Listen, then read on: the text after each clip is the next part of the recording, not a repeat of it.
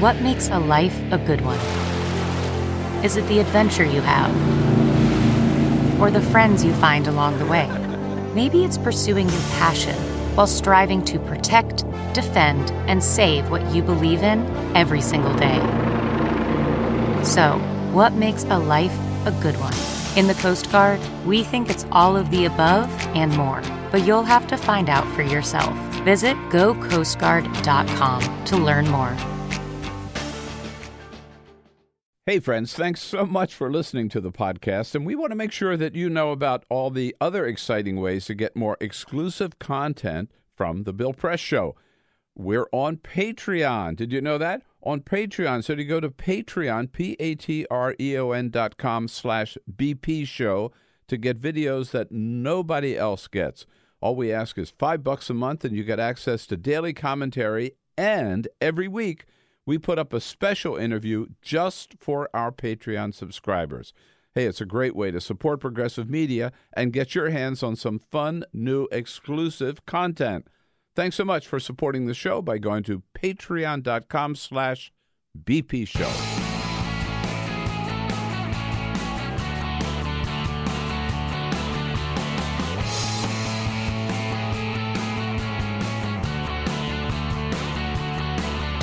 Giving you everything you need to fight the Trump administration. This is The Bill Press Show.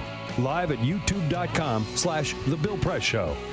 Hello, everybody. Welcome to The Bill Press Show. My name is not Bill Press. My name is Peter Ogburn. As you just heard the announcer say, we're giving you everything you need to fight the Trump administration, including new policy. New policy here on The Bill Press Show. We will not serve dinner to any members of the Trump administration. That is our solemn vow to you. I do hate that we're going to have to talk about this. Oh, but we're going to talk about it. We're going to talk about it today. Sarah Huckabee Sanders not being able to eat a hot meal over the weekend. She got 86th. I love it. We're going to talk about that a little bit later on in the show. Look, I just want to be clear. We've got a lot of stuff to talk about today. There's a lot of immigration news. There's a lot of White House news with our friend Hunter Walker from Yahoo, who's going to be joining us in the second hour of the program. The immigration stuff we're going to cover with Dara Lind from Vox, and our buddy Vann Newkirk is coming in at the second hour of the show to talk about a couple of very powerful pieces he wrote for The Atlantic.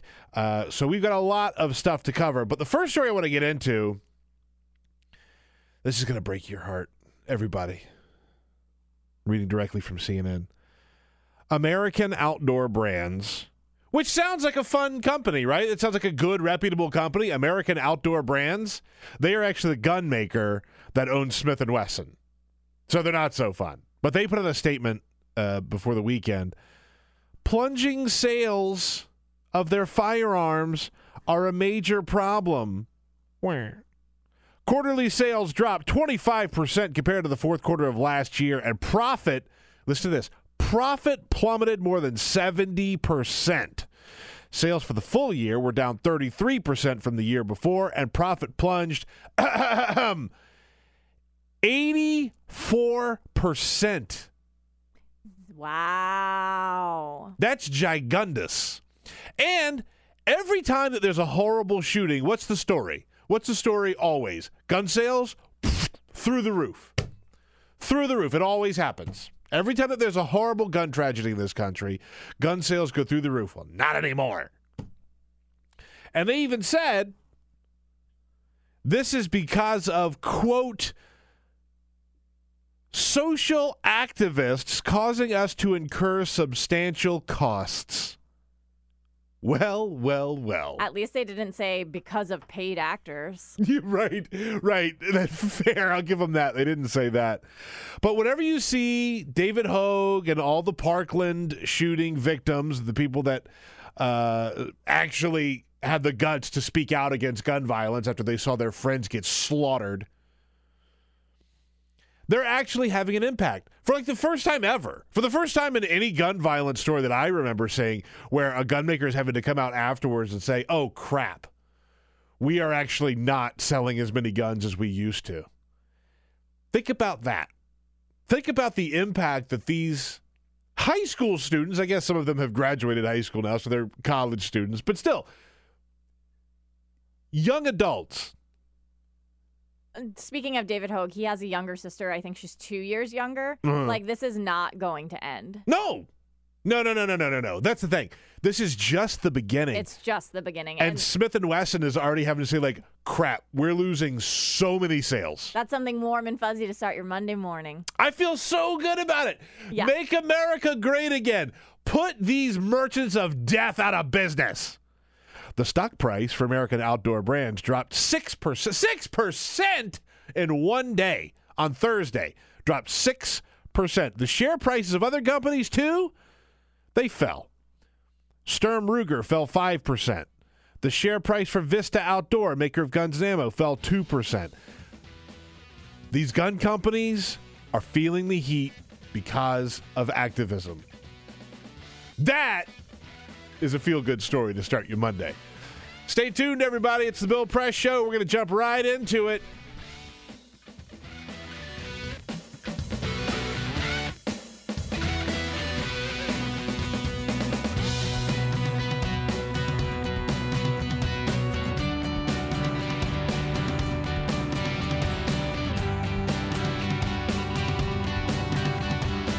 On your radio, on TV, and online. This is the Bill Press Show. Hello, everybody. It is the Bill Press Show. My name is Peter Ogburn, sitting in for Bill Press today. And what a day it is to sit in. There's so much stuff going on. Let me just first of all give you the details, get some of the dirty work out of the way. You got to go check out our podcast. Look at our podcast page, Bill Press Show. Just look for it in iTunes or go to BillPressShow.com. We did put out a podcast on Saturday where we spoke to a buddy of mine, Maura Judkis. She's a food writer for the Washington Post. But she also wrote a piece about how her family grew up with Fred Rogers, Mr. Rogers. I loved this conversation. I learned about conspiracy theories I didn't even know. Like, Was that crazy? That was crazy. So if you would like to find out if Mr. Rogers was a Vietnam sniper covered in tattoos, then you must tune in, friends. You can only get that information on our podcast. You can only get this information firsthand from Maura Judkis, who grew up going to like barbecues with Mr. Rogers. Yeah, she knew Mr. Rogers. Mm-hmm. And Peter's kind of overarching question was he really that nice? This and more. Yeah. It's not that I don't like Mr. Rogers, because that's not the case at all. I'm just always skeptical of people who are that good. Look, and rightfully so. I mean, I think that there are a lot of people that exploit that trust and that vulnerability, especially when it involves children. Yeah. But I think that Mr. Rogers seems like he was in the clear. Yeah. By all accounts, I can't find one person. I haven't read one story, because there's a new documentary out about Mr. Rogers. Right, which is why this conversation was happening. Right. Not just like not just because I'm Mr. Rogers on the brain. Yeah, right. I'm not a children's TV enthusiast. But anyway, go check that out. Just go look for Bill Press Show in iTunes. Check out our website, BillPressShow.com. I swear to you, I went back and forth about whether or not I wanted to devote an entire segment to Sarah Huckabee Sanders not being able to eat dinner at a restaurant in Lexington, Virginia over the weekend. And you know what? Screw it. I'm going to. Because this story is completely insane to me. Let me just set the table. You like that? Little pun there? Yep. Got it. All right. Comedy is best explained. That's what I've learned. Okay, here's the deal. There's a restaurant in Lexington, Virginia, close-ish to the Shenandoah Valley. And it's called the Red Hen. Now, I want to be very clear. There is a Red Hen here in Washington, D.C., which is one of my favorite restaurants in the city. They have no affiliation. And if you want to see what a bad day looks like, go look at their Twitter feed. Because they had to put out a statement saying, like, this was not us. But still, you had all these MAGA chuds bombarding them, saying, like, hey, I can't believe you guys, blah, blah, blah, blah, blah. I can't believe you didn't serve her dinner. They have nothing to do with it. But here's the story. Sarah Huckabee Sanders walks into a restaurant. She's with her husband, And by all accounts, there's like 4 or 6 other people with them at the dinner table. They sit down. They order food. The kitchen staff calls the owner. And they said, hey, Sarah Huckabee Sanders is here. She's got people with her. We don't want to serve her. And the owner says, okay, first of all, I'm coming down. She was very close to the restaurant. She lives very close to the restaurant. She said, I'm coming down there to make sure it's her, and I'll handle this. The owner comes in. She sees it's definitely Sarah Huckabee Sanders. She goes to the kitchen and says, what do you want me to do? What would you like me to do? Now, according to the Washington Post story, the owner's name, by the way, is Stephanie Wilkinson. Stephanie Wilkinson. She goes into the kitchen, and she goes, what do you want me to do? Now, she goes on to say that several employees of this tiny restaurant are gay. Sarah Huckabee Sanders has defended Donald Trump's anti-gay policies, including his desire to bar transgendered people from the military. We've seen Sarah Huckabee Sanders ruthlessly go out and defend the policy of ripping children away from their parents at the border, as if that's something to be applauded. We've seen Sarah Huckabee Sanders go out and defend and lie about some of the most egregious, heinous acts ever perpetrated by the White House. So the staff took a vote. Should we kick her out? And the staff voted yes. So, this is a very important part of the story. I want to be very, very clear. When the owner showed up, she says that they already had cheese boards in front of them. They were eating dinner. Their main courses were already being prepared, which they went on to serve the party.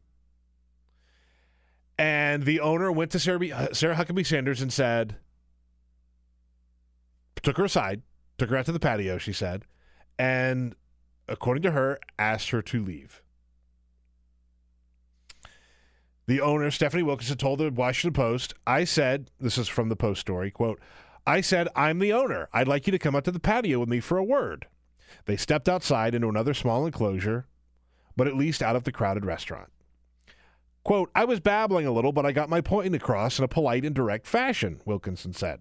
I explained that the restaurant has certain standards that I feel it has to uphold, such as honesty and compassion and cooperation.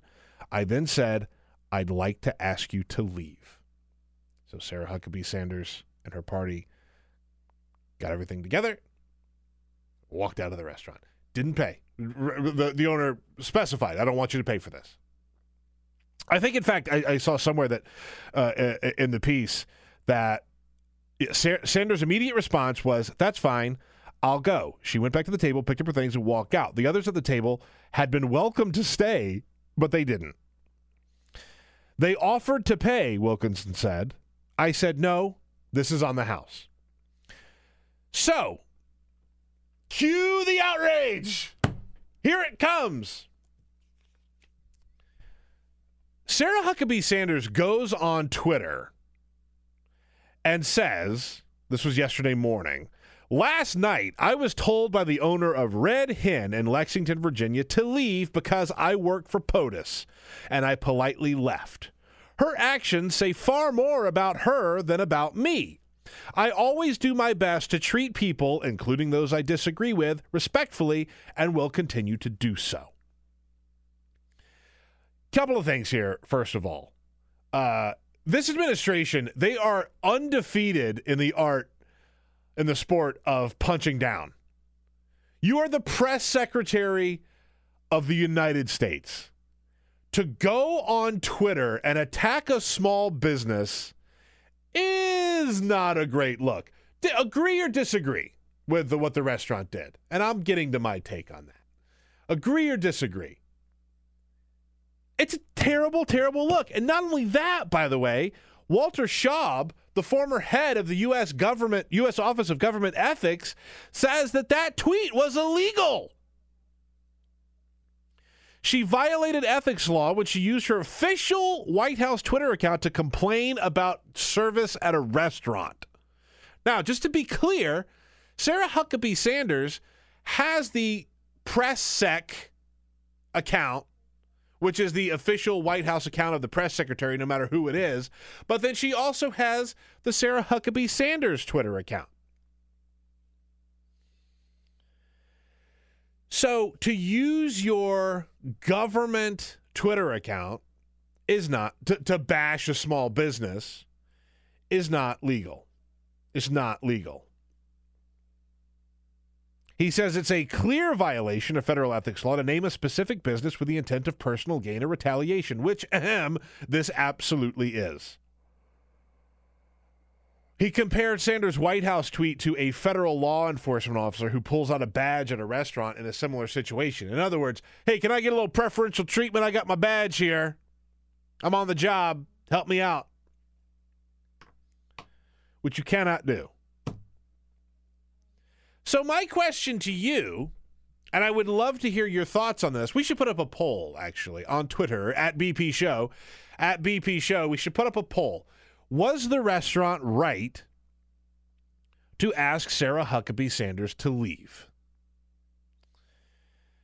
Now, before I get your take on it, there have been many takes about this online. I saw Ari Fleischer, former White House press secretary, say, "Oh, how dare we do this? This is horrible. This is terrible. This is so... Now we're only going to have restaurants that serve Democrats and restaurants that serve Republicans." I even saw David Axelrod. David Axelrod, this great progressive, quote unquote, David Axelrod, took to Twitter saying,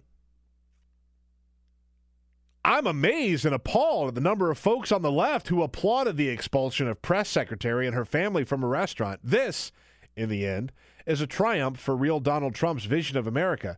Now we're divided by red plates and blue plates." Wrong. Wrong.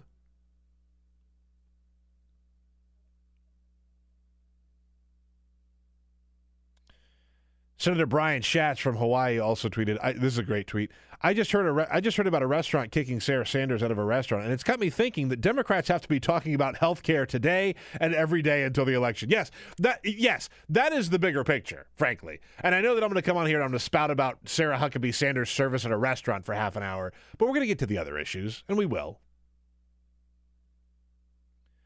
Should Sarah Huckabee Sanders have been kicked out of a restaurant because she works for Donald Trump? The answer is absolutely yes. It's good. It's a great thing that they kicked her ass out of a restaurant because, let me name the ways. Let us not forget, by the way, and this is not an original point. You've heard this already, I'm sure, if you've been online at all over the weekend. This is the same party that went to the Supreme Court to fight for the right of a independently owned business to discriminate against people based on their beliefs. So you have a small business, the Red Hen, discriminating against Sarah Huckabee Sanders based on their beliefs, which is, don't be a terrible, horrible person to minorities. I have no problem with them kicking her out. No problem whatsoever. And for everybody that's arguing like, this does no good for civility, and you're just going to have Democrats only restaurants, and Republicans only restaurants. That's not the point. This is not a Democrat versus Republican issue. This is an issue of Donald Trump being the most uncivil human being to walk the face of the earth. And all of a sudden, these Republicans, whatever happened to civility here in society? I can't go to my nice restaurant anymore. Kids haven't seen their parents for months because these monsters like Sarah Huckabee Sanders are fighting to keep them separated from their parents. But let's talk about civility, because she couldn't get her farm-to-table seasonal dinner over the weekend. Do I think it's bad? Hell no, I don't. I think it's good. I think it's awesome. And look, a lot of my good friends work in the service industry. I get the aspect of the restaurants that, like, put politics aside, right? If someone comes in, you're paid to take care of that person, and that's what the hospitality industry does, okay? I get that. All that being said, let's not act like Donald Trump hasn't done more to hurt the cause of civility in this country than literally anybody else. Literally anybody else. I would genuinely like to hear your comments on Twitter at BP Show, at BP Show. Look, and I'm one of the people, by the way, that I think that completely writing off Donald Trump voters is not productive for Democrats. I think that we as Democrats have to, let me put it this way. If we just endlessly sneer at these Donald Trump voters, then we're never going to win another election against these guys. This is part of that is part of the reason that Donald Trump became president. But when you have a paid mouthpiece of the administration like Sarah Huckabee Sanders, who has lied to the American people, lied to the media about horrific policies over the, year and a half that they've been in office, and you want to put your business out there and say, we're going to take a stand and we're not going to serve you people, fine. Zero problem with it. Be ready for the pushback, by the way, because that has happened at the Red Hen in Lexington, Virginia. By the way, if you go to their Yelp page this morning, which I'm anti-Yelp, but if you go to their Yelp page, there's the first thing you see is a big old pop-up thing that says, active cleanup alert. Which is pretty great. This business recently made waves in the news, which often means that people come to this page to post their views on the news. While we don't take a stand one way or the other when it comes to the news events, we do remove both positive and negative posts that appear to be motivated more by the news coverage itself than the reviewer's personal consumer experience with the business. So in other words, the Red Hen in Lexington, Virginia, I think before the weekend had like 4.5 stars on Yelp, which is very, very well reviewed. People really, really loved it. If you go there now, it's got 2 stars. Because it's got all these Donald Trump heads that are going there and being like, oh, I didn't realize. By the way, they're all making the same comments. Yeah. I didn't realize bigotry was on the menu. Oh, my gosh.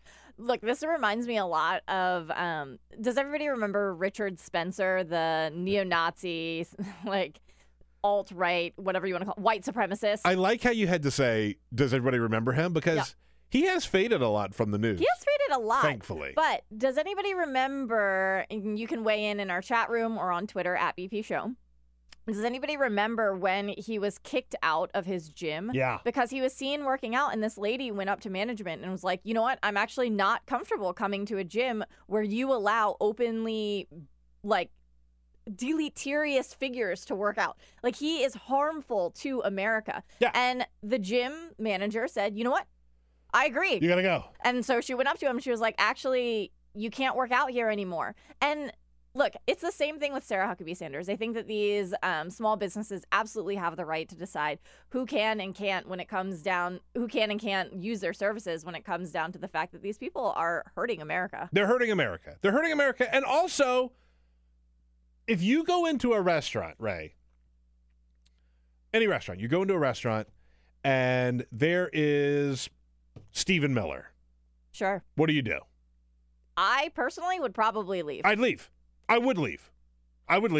Yep. Like, how can you eat in the presence of these propagandists who are literally tearing at the foundation of America? Yes. I would leave. So as a business owner, you got to know that these people who are goblins, they don't have a right to eat in your restaurant. Right. And you run the risk of losing business because you are serving them in your restaurant. But look, now when I'm down in Lexington, Virginia, if ever there will come a day, you know where I'm probably going to eat? Red Hen. By the way, I'm going out of town in a couple of weeks, and I'm not going to be very far from here. And I will absolutely 100% go to Red Hen. Yeah. And I'm not saying that everybody can do that or should do that or whatever, but, like, I'm going to go there. Hell yeah, I'm going to go there. But I also need to point out, again, this is not like kicking, let's just, like, Orrin Hatch out of a restaurant. Orrin Hatch, who's been a senator for a long, long time, has tied himself to Donald Trump pretty closely and has said some pretty terrible things. But, like, he's a Republican. I find him to be fairly offensive. But if I walked into a restaurant and he was there, I wouldn't, like, storm out or anything because I don't know that he's done anything. Let me put it this way. Let me rephrase. He doesn't have the power to do what Sarah Huckabee Sanders has done. And look, is he a good guy? No, absolutely not. But there is a major difference, I think, between these people that are freaking out and saying, oh, Democrats are refusing to serve Republicans. No, that's really not the case. By the way, the greatest response to all this came from who else? Maxine Waters. Republicans are freaking out about this. Maxine Waters basically said, like, I want to see more public harassment of Trump officials. Hell yes. She was at in her district over the weekend. She said, Trump is sacrificing our children. She again called for Donald Trump's impeachment.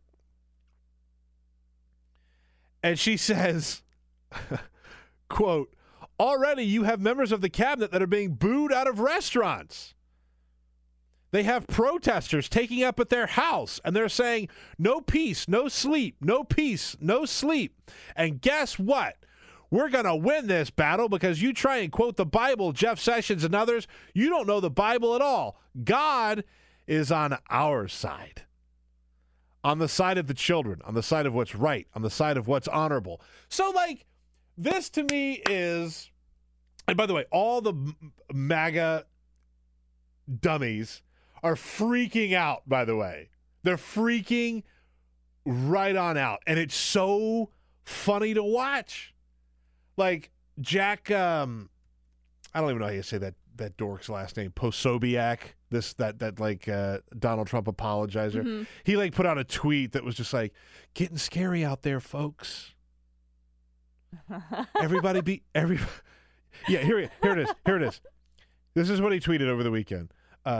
Getting scary out there, folks.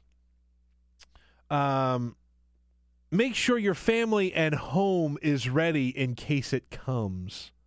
The libs are going to get you. Yeah, the libs are coming. By the way, this is all because a lady got kicked out of a restaurant. Okay? Like, they're ready. So immediately all the replies are, I'm locked and loaded. Come and get some. I'm ready, Jack. Let's do this. Maybe it's time for us to get more guns. Canned food. This is what one person responded to him. I got canned food, bottled water, and lots of ammo. Let's roll. All because Sarah Huckabee Sanders got kicked out of a nice restaurant that these Gomers would never eat at anyway. Oh, God.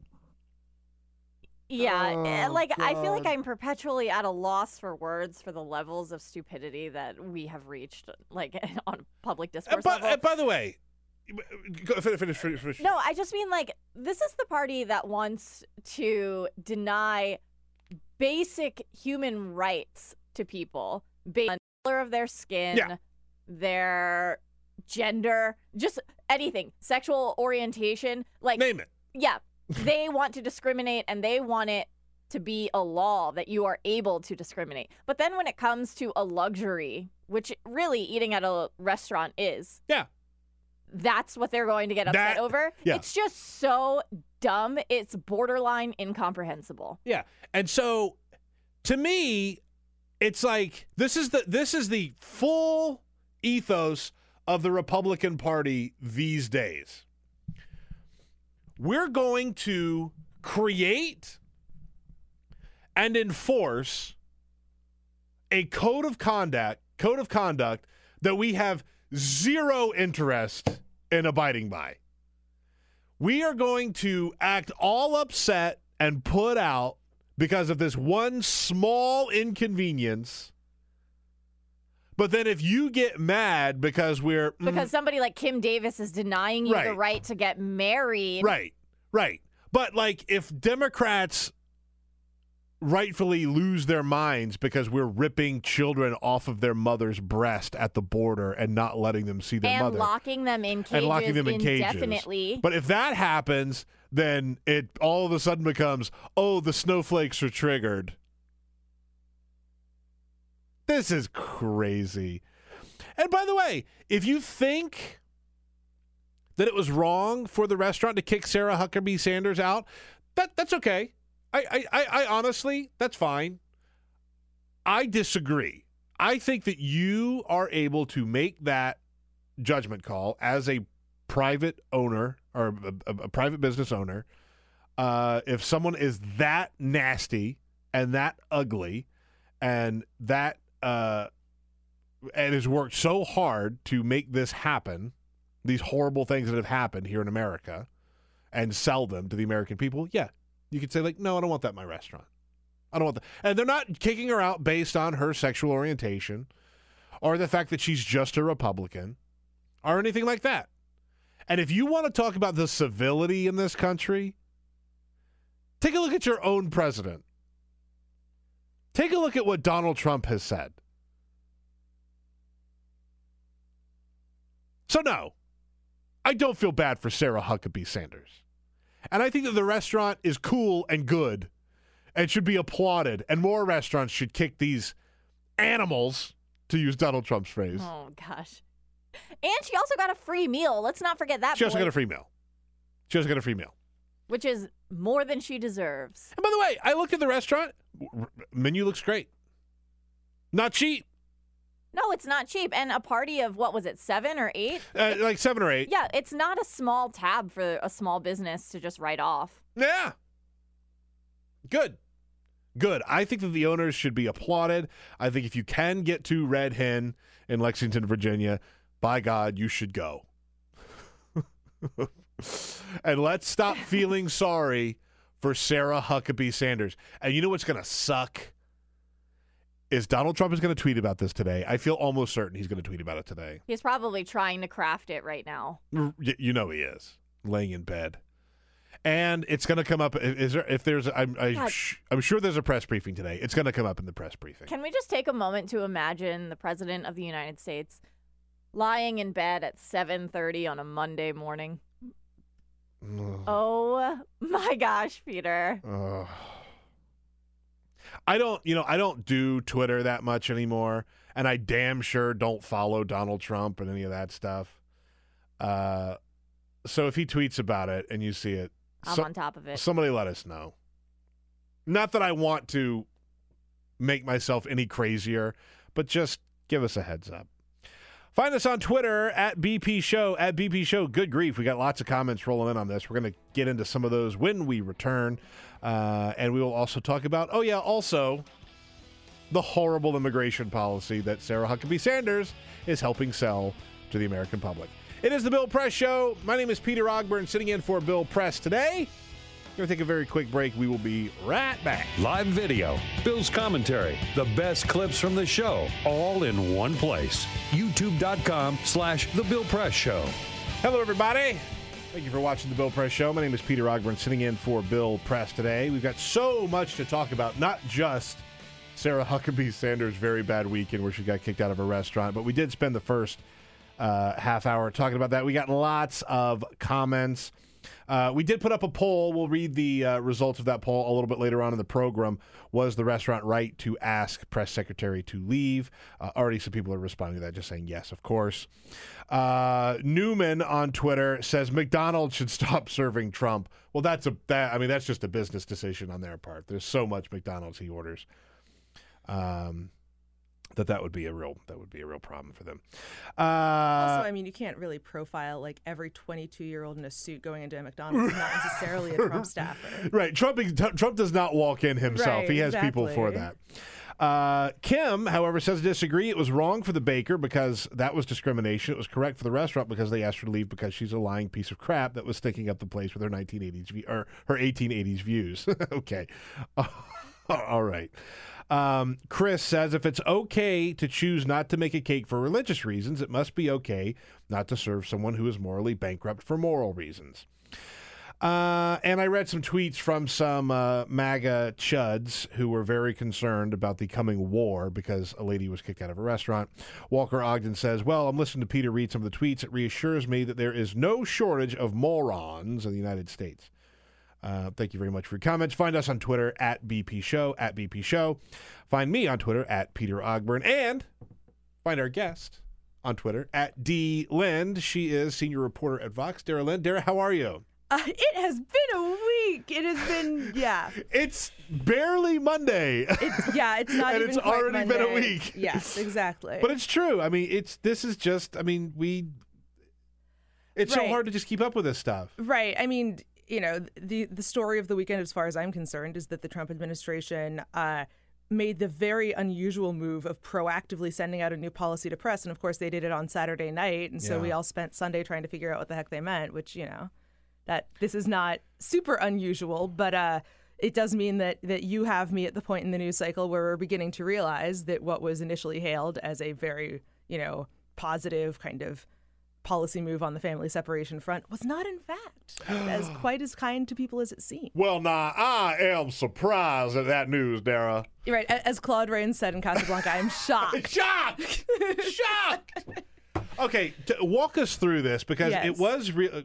God, I guess it was last week that we got this executive order. And you saw a lot of people applauding it and saying this is great and this is wonderful. And that lasted about 6 hours. Right. Before people go, oh my God, this is. Right. No, and no one in the administration appeared to have any idea. It's not clear that anyone who was kind of in one of the several agencies who's been involved in the family separation and prosecution had much of an idea before the executive order was signed that there was going to be one. So while there's all of that chaos, there are, as far as I'm concerned, kind of two big policy fights shaping up. One front is that the Trump administration, the kind of thrust of the executive order was something that the Trump administration has been saying for a long time, which is what we really want is to keep families together in immigration detention for as long as it takes until they finally get deported, which is not currently legal. What? So they're trying to go back to court to get the judge who told President Obama that he couldn't do that in 2015 to admit that she was wrong and that she should in fact be allowed to do that. So that's kind of front one. Trumpiest move ever. It's really a heck of a legal filing. They really do. They kind of toggle between, well, you couldn't possibly have predicted that it would be such an emergency right now when, bear in mind, apprehensions are lower than they were when she made the ruling in 2015, and saying that her ruling sent the wrong message to people that it was okay to come into the United States, which is ironic given that part of her reasoning in 2015 was that you couldn't detain people to send a message to other people. So that's kind of the one front on which this is shaping up. The other front is what happens to the families that have already been separated. And it's, it had become increasingly clear before Trump signed the executive order that they did not have any process in place for reunification, that there wasn't really a plan for that. They now have said that parents will be reunified with their children by having both of them deported together. So what that means in practice is, remember, a lot of parents who are trying to stay in the U.S. are doing so because they're trying to pursue asylum claims. So there are a little over 2,000 families that the government says are still separated. And so that's a lot of parents who are kind of being now forced to make the choice between, do they continue to pursue their asylum claims when that doesn't offer a guarantee that they'll be reunited with their children while they do so? And that often may mean that they are going to have to be separated from their children for the months or years it may take to pursue that claim.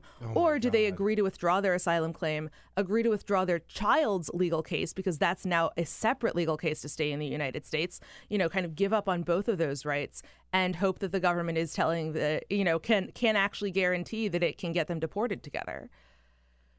Oh my God. I mean, that is, it's maniacal. It is. So it makes no. I mean, it makes no. I mean, I don't want to say it makes no sense because it really, I mean, you don't have to look that hard to find out like why it makes sense. Right. I mean, bear Donald in Trump. mind that even before any of these concrete policies started getting put into place, both Donald Trump and Jeff Sessions were saying a lot of these people are coming in and seeking asylum, but they don't really have deserving asylum claims. They don't, Jeff Sessions has been trying to narrow the legal grounds on which you can get asylum for domestic violence or gang violence because those are, non-state actors that are persecuting you. They are kind of at the same time that they were out there saying while family separation was in full effect, well, you're totally okay as long as you come in at a port of entry and present yourself legally for asylum. They really are trying pretty aggressively to stop the particular people who are seeking asylum being like families and kind of women and children from the Northern Triangle from being able to legally qualify for that. So this is of a piece with that, but it's using, family reunification as a tool in the same way they were using family separation as a tool for the last couple of months. Okay, I have to interrupt, and I have to, because I knew this was going to happen. Donald Trump has tweeted about the Red Hen restaurant. Okay, go for it. So I just have to read this really quickly because this is such a Trumpy tweet. From Donald Trump just a moment ago, the Red Hen restaurant should focus more on cleaning its filthy canopies, doors, and windows, parentheses, badly needs a paint job, rather than refusing to serve a fine person like Sarah Huckabee Sanders. I always had a rule, if a restaurant is dirty on the outside, it is dirty on the inside. You know what? The president ought to spend more time figuring out this manufactured immigration crisis than tweeting insults about a local small business. I am going to take the counterintuitive position that it is probably not the best idea for Donald Trump to continue to get involved in immigration policy, given that Donald Trump's last thoughts on immigration policy were that it should not be legal to seek asylum in the United States. Which is perfectly legal. Right. It's perfectly, I mean, this argument, this point is not being made enough, I don't think. Like, these people that we are detaining and separating from their children, all of that stuff, I want to play two clips, Ray. The first one is from Senator Bob Menendez from New Jersey, where he just says, this is not a crime. Seeking asylum is not a crime under our law, but President Trump has made it so. And Dolores Huerta, who we had right here, right in the chair you're sitting in right now, last week, she was here. Living legend. And she comments on this. Do not label all of these refugees as illegals because they are not. They are legally trying to get asylum in the United States of America. There is a process that this happens, and it is legal. Yes. And we are making it illegal just because. Right. The line that Sarah Sanders, that Jeff Sessions, others have used is, if you cross between ports of entry, you are committing a misdemeanor. And if you really had a legitimate asylum claim, you would be coming at a port of entry to do that. Which, yes, it is true that even though it's legal to claim asylum after crossing illegally, that is a misdemeanor. Whereas if you go to a port of entry and present yourself, you're not. But most of the ports of entry where people crossing in are most common have had reports over the last couple of weeks that people are being told that they can't come in because they're full. That they are not, and in some cases they're actually being given numbers, but in cases in Texas, they're just being told, no, I'm sorry, you can't do this. Maybe after they wait outside, at the crossing for a couple of weeks, they will eventually get let in. But there's enough evidence that either they just don't have the capacity, but they're not building up that capacity while they are building up capacity to detain immigrant kids and families, right. Or there's something else weird going on here, and there is some kind of effort to restrict crossings at ports of entry at the same time that they're adopting this zero tolerance attitude toward people crossing between them. It's not... even if you accept that, even if they're being totally legit about not having space, there is kind of a question of why isn't helping people get through legally the priority that you guys are setting? Yeah. So, yeah, exactly. I want to read a tweet from Donald Trump that he tweeted yesterday morning. Here it is. We cannot allow all of these people to invade our country. When somebody comes in, we must immediately, with no judges or court cases, bring them back from where they came. Our system is a mockery to good immigration policy and law and order. Most children come without parents. And then he goes on. Typical Trump non sequitur at the end there. Yeah, right. It makes no sense. So there are two levels on which this is hilarious. The first one is that Jeff Sessions and Republicans in Congress have both understood that the biggest obstacle to getting people deported quickly is that there aren't enough immigration judges and the immigration courts are super backlogged. So like hiring more immigration judges so that people who are arrested can be deported more quickly has been a hallmark of Republican plans on this for several years. Which is grotesque. So now that Trump there is a good government argument here. You know, I think Democrats have also agreed that it's very important to hire more judges. It's just a question of what you're doing it for. Yeah. Right. But, you know, Trump appears to have recently realized that was a thing and decided it was a bad idea. This is like, he's now also said verbally a couple of times that, like, I don't want new judges. So that is kind of counterproductive to his administration's broader agenda. The other level on which this is hilarious is that both with the court case where they're trying to get family detention extended for a greater period of time, and in all of the other fronts in which the Trump administration is in court over immigration, such as, for example, the travel ban case that the Supreme Court is, hopefully needs to rule on before the end of the session. And given that today is the last official day for opinions unless they extend it, may it rule on today. The question in those cases often is, Donald Trump says a lot of things that indicate that his administration may not care much about the rule of law. Do we take Donald Trump's statement seriously as a measure of administration policy?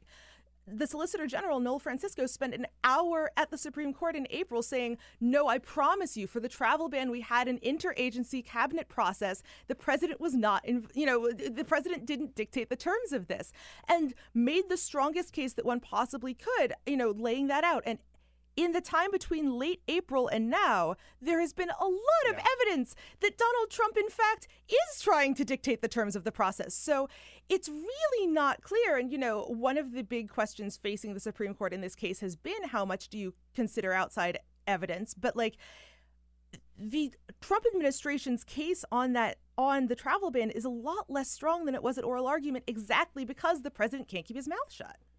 I think that is such a good point that you can apply to literally anything that happens out of the White House. And it's that, there are people who have dedicated their entire careers to these issues, good or bad. Right. Like, even if you're on the wrong side, if you're on the bad side from our perspective of the immigration debate, they've been doing this for a long time. They are professionals. They know the law. They know how to sell it. They know what they're, they kind of know. Right. My operating assumption has been that anything coming out of DOJ under this administration has been thought through, because Jeff Sessions has been doing this for an extremely long time. Jeff Sessions knows what he's doing on this. Right. But Donald Trump can't take a back seat. He just can't. He can't let anybody else run the operation. It's like the North Korea thing, right? Like, you've got diplomats, foreign policy nerds who've been doing this for a long time. Nobody could get any credit except for Donald Trump. Right. Nobody. It's got to be all about Trump all the time. And that's what's going to bite him in the ass, I think. I think. Well, see, so the thing about the Supreme Court is, I don't tend to love reading tea leaves from oral arguments, but my gut is that if they rule in favor of the administration, it's going to be because Chief Justice Roberts and Justice Kennedy both appeared to be concerned that if they limited the executive branch's authority to do this kind of thing now, that there would be a case in the future where it would really be a problem for national security. In other words, if they rule in favor of the administration, it will be because they're more worried about about the presidency as an institution, about future presidents, than they are about this particular president. And we don't know where they're going to come down on that, but it does raise the question, okay, do they have a particular case in mind where they think there's going to be a more abnormal president, or are they just kind of determining that this is not, they're just kind of assuming that Trump is normal and going from there, rather than saying this is actually a case in which we need to not assume that the president is acting in the way a president normally would. I want to ask you a question that is difficult for a lot of our listeners and viewers and progressives in general. Donald Trump and a lot of Trump allies have gone out and said that, no, Obama put kids in cages too. You wrote a piece, what Obama did with migrant families versus what Trump is doing, and did that pave the way? Did Obama's policies pave the way for Donald Trump's policies? How true? Let's start first of all. Yeah. How true is that statement that Obama put kids in cages too? So it's funny because a lot of the first images that came out that were horrifying people were in fact images from 2014. But the putting kids in cages has kind of come to symbolize a lot of different policies. Sure. So what Obama was dealing with was a genuine, very sharp, not sharp, but to the point of not being able for the system to handle it, increase in the number of people under 18 coming to the U.S. without adults. And so they had a capacity problem that resulted in them having to keep a bunch of kids in temporary Border Patrol facilities that looked a lot like the temporary facilities that we're now seeing kids put in under the family separation policy. The difference is that the Trump administration doesn't have an huge increase in people coming in. It increased the number of unaccompanied kids by designating them unaccompanied by separating them from their parents. So there is, where the capacity problem came from is different in both those cases. But the fundamental thing to understand about the difference in what their kind of agendas were, what their strategies in responding to this were, is Obama did take a mostly punitive approach to this. The Obama administration said very firmly that they believed that the most important thing for them was to stop families and children from trying to come, that the journey was so dangerous that they needed to send the message that if they got here, they couldn't stay, so that they wouldn't even try. So they did engage in widespread detention of families. They, stood up very quickly a facility and a federal law enforcement training center in New Mexico that was 700 beds in a matter of weeks. They opened a couple of new family detention centers in Texas. But that's when the judge stepped in and said, we're going to interpret this standing court ruling about the treatment of children in immigration detention to say that not only children who aren't with their parents, but even children who are with their parents need to be released within about 20 days. So what Trump is doing now is kind of trying to get back to the point that Obama was at in 2014, where this court precedent isn't applying. So it's actually less that Obama paved the way than that because Obama was so aggressive, there are now constraints on Trump's power that wouldn't have existed if Obama hadn't been so punitive. That's amazing, actually. Yeah, that's kind of fascinating. It really is. And, this is, if you could absolutely see a world where the Trump administration went, President Obama had the right idea. This really was would have been the right way to address this. The court stepped in and stopped it. Yeah. They shouldn't have done that. This is a national security issue. Of course, because the Trump administration is allergic to believing that President Obama did anything right, they are now in the bizarre position of pretending simultaneously that President Obama caused this problem and that President Obama had the right idea on family detention. Right. Oh, God. Okay. All right. We got a couple minutes left. Let me ask you this. Where do we, not that you could see where this is going to go in these crazy news, where do we go this week? Because so much of the attention has shifted to Congress, and Congress has to do something. What can Congress do, and what will we see them do in the sort of immediate short term to try and remedy this? So the simplest thing Congress can do is just to pass a law that would supersede the court ruling that we've been talking about on family detention, that would say that as a matter of federal law, families can be kept in immigration detention just the same as adults can be kept in immigration detention. That is a very straightforward thing they could do. The Trump administration has been asking them to do that because it's not super confident that it will win this court case, especially not within 20 days. Of course, Donald Trump takes to Twitter every other morning and says, Republicans don't even bother, wait till November, we'll have a massive red wave and then we can do immigration. So Congress has been extremely confused because, remember, very few Republicans in Congress are super eager to stick their necks out on immigration, which is a controversial issue that they're always in danger of pissing off their base on if they don't feel the administration has their back. So they may do that. They may even, the House is finally taking up some of the broader bills that they were contemplating during the last immigration fight.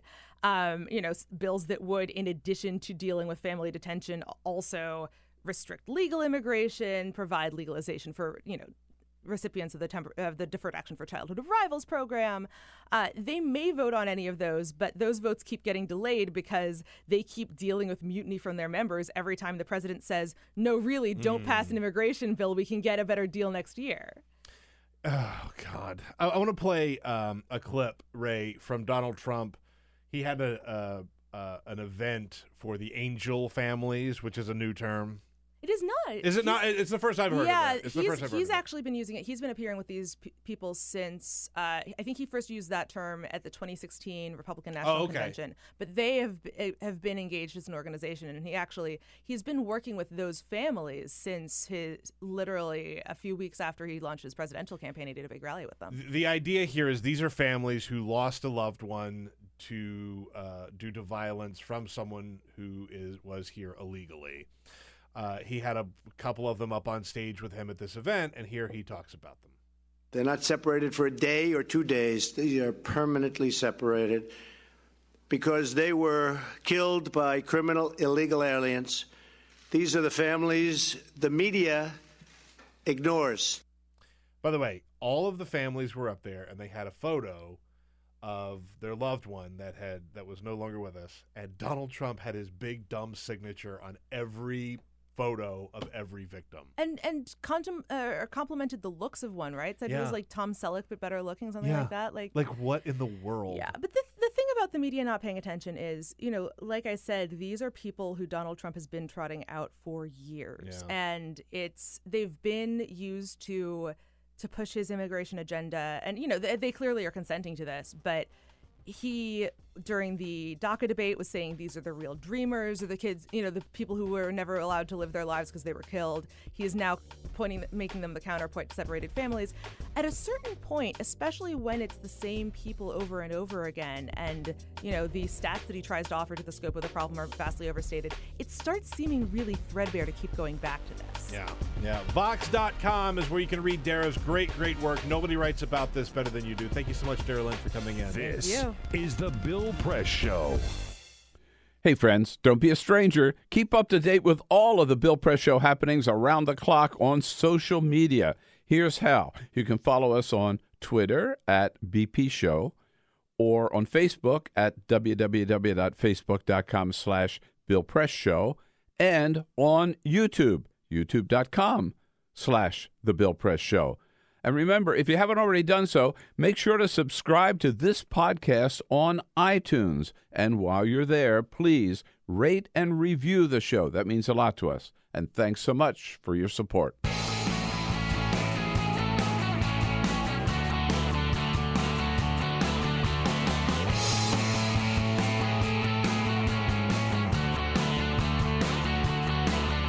Giving you everything you need to fight the Trump administration.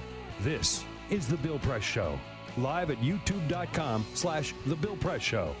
Yes, indeed. It is The Bill Press Show. Thank you so much for tuning in. My name is Peter Ogburn. I'm sitting in for Bill Press today. Bill is out this week, taking a little summer vacation. We are fully into summer now. We've gone through the summer solstice. It was definitely summer over the weekend. Here for our summer celebration, joining me in studio is White House correspondent at Yahoo News, Hunter Walker. Hello, Hunter. Hey, Peter. How are you doing? I'm doing okay. We'll take it. It's Monday morning. We'll take it. I'm doing great. I'm not doing great. I'm doing all right.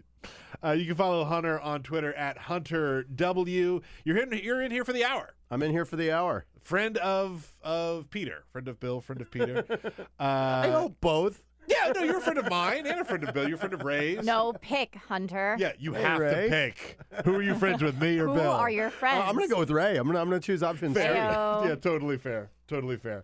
I want to play a clip, and we're going to talk more about this when we get into the segment, but we've got a couple minutes here before we really get rolling.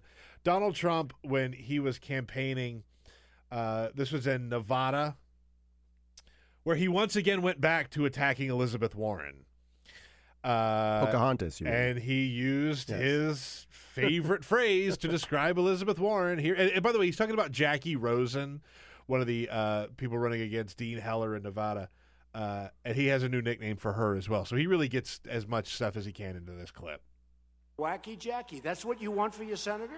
She wants to raise taxes. And I think somebody said she's in Nevada right now campaigning with Pocahontas. There he is. There he is, Pocahontas. He calls Elizabeth Warren Pocahontas again. I do like Wacky Jackie because I think Wacky sometimes Jackie has a ring to it. Yes, some of these have been phenomenal. I mean, the gold standard remains low energy jab. Yes. I mean, wow. I mean, that was good. I mean, it captured something about the man's very essence. And he never got his energy back after that. Yeah, and some of these That exclamation have just point been, isn't fooling me. It feels like he's going back to the well too many times. Yeah. So I got to say, Pocahontas, all right, that one might just be offensive, but I got to give props to Wacky Jackie. I like that. Yeah. Wacky Jackie, I thought stuck. But the Pocahontas thing, it's one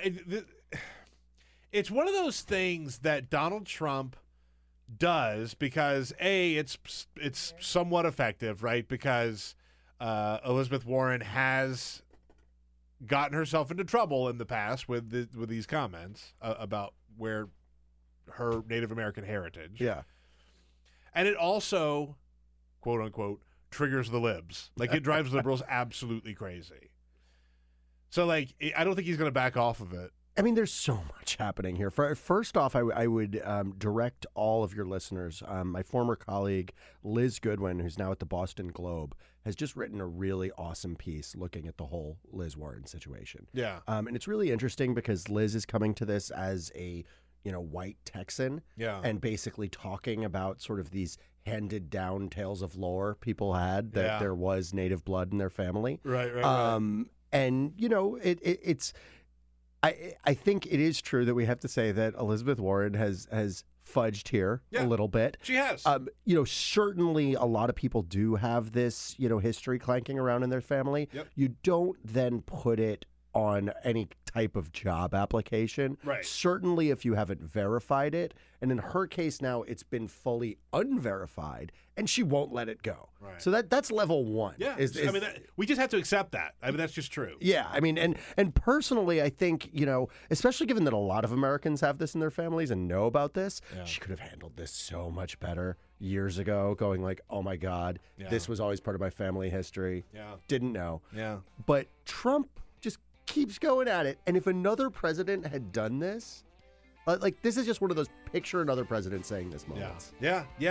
It's not something he's going to let go. And we've got a lot to talk about here on the Bill Press Show. We're going to take a very, very, very quick break. We'll be back in like 10 seconds.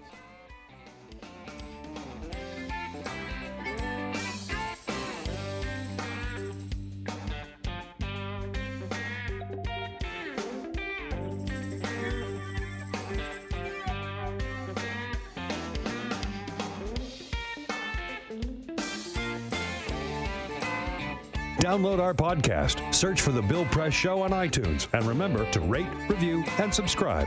This is The Bill Press Show. That's right. Don't forget to check out our podcast. It's up on iTunes. Just look for The Bill Press Show.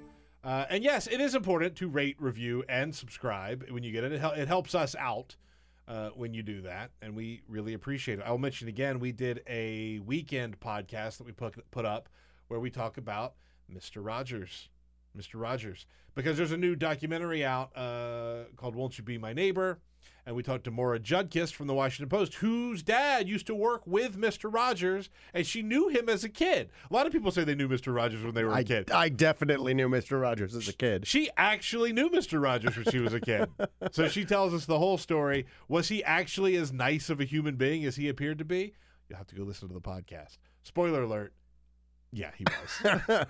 And yet I still would want to listen to that in detail. It's good. It's a really great podcast. She has a lot of great stories about growing up around Mr. Rogers. That is still up. Just go subscribe to the podcast. Look for the Bill Press Show. I was never really Mr. Rogers guy. I totally was. Were you really? That's cool. I mean, I never really got into it, and then by the time that I got older, I look back on it, and I'm just like, I don't trust you. I don't trust people that are that good and pure. I have these like semi-buried half memories of his show. Yeah. I used to really dig the puppets. Yeah. And I was always really bored with the field trip because it would be to like a pencil factory. It was like a really crappy field trip. But other than that, Mr. Rogers was dope. I loved the train that would bring you into the puppet land. Into the puppet realm? Yeah. What was it called? It was like what was it called? I don't know, but I just remember really enjoying that part as a child. I just remember Madam. Remember the puppet Madam? Yeah. Yeah. That's all I remember. No. Yeah, she was the, That sounds like a very different show than I watched, Peter. not that kind. That was the after hours. Not that kind of- Rogers. This is why Peter doesn't You trust sure that you. wasn't the Eddie Murphy sketch? Oh, I'm thinking about SNL. Listen to the podcast. No, I don't mention Madam in the podcast. Madam was one of the puppets. She was one of the, and then you had the. Sure, she was. Peter. Whatever. I imagine the whole thing. Hunter Walker is with us from Yahoo News. You can follow him on Twitter at HunterW.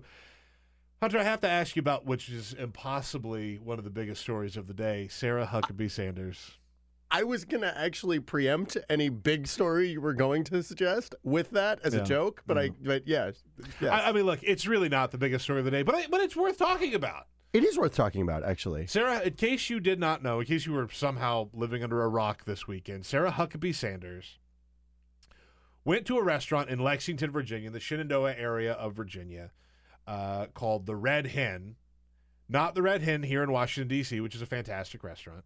Not that Red Hen. She went there. The staff saw that she was there and called the owner, who lived very close to the restaurant, asked the owner to come in, and they had taken a vote, and they wanted the owner to kick Sarah Huckabee Sanders out of the restaurant. They asked her to leave.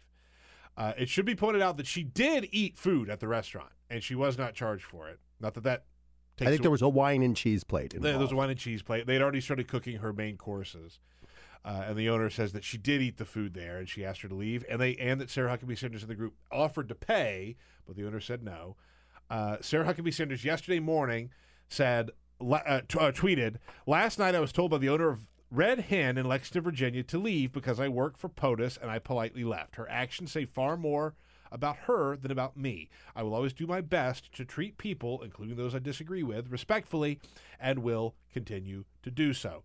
Donald Trump this morning, as I predicted, which is not that hard of a prediction to make, but he tweeted, "The Red Hen restaurant should focus more on cleaning its filthy canopies, doors, and windows." No, he didn't. Yes, he did. I was driving here. Yeah. Parentheses, badly needs a paint job. Rather than refusing to serve a fine person like Sarah Huckabee Sanders, I always had a rule. If a restaurant is dirty on the outside, it's dirty on the inside. That's the tweet from the President of the goddamn United States of America this morning. This is what we have to worry about now. Okay, so I want... Let's unpack this. Go ahead. I want to be a jerk here first. I want to be a buzzkill. Yeah, we talk about puppets. We talk about Stormy Daniels. We have a lot of fun on the show. I hope I don't lose my friend of Peter's status. Yeah. But I was just down in the coffee shop, and I heard people behind the espresso machine talking about how, the child separation thing was done, and it showed that when people get angry, that's the ultimate legislative force in this country. Yeah. It is not done. There are some 2,000 plus children that are living without their parents right now. The government might not even know where they are. There's going to be no White House briefing today. We have very unsatisfactory answers on this, and that is everything to me right now. Yes. And I only bring that up, and I'm only being such a huge buzzkill, because I feel like, there's a certain strain in the White House that would rather talk about these gaffes and controversies and cultural dramas. Sarah was kicked out of a restaurant. Maxine Waters says, oh, good, like people should keep confronting the Trump administration in restaurants. This is quite literally a sideshow. With that being said, it's not. I'm not trying to totally say we shouldn't talk about it, because, like you said, the president's tweeting about it. This is what they're trying to do. But I have to begin by prefacing that way. I think that's fair, and that's how I started the show. I mean, look, there are a lot of things that are going on right now that are honestly more important. But I do think that the point needs to be made. Yeah.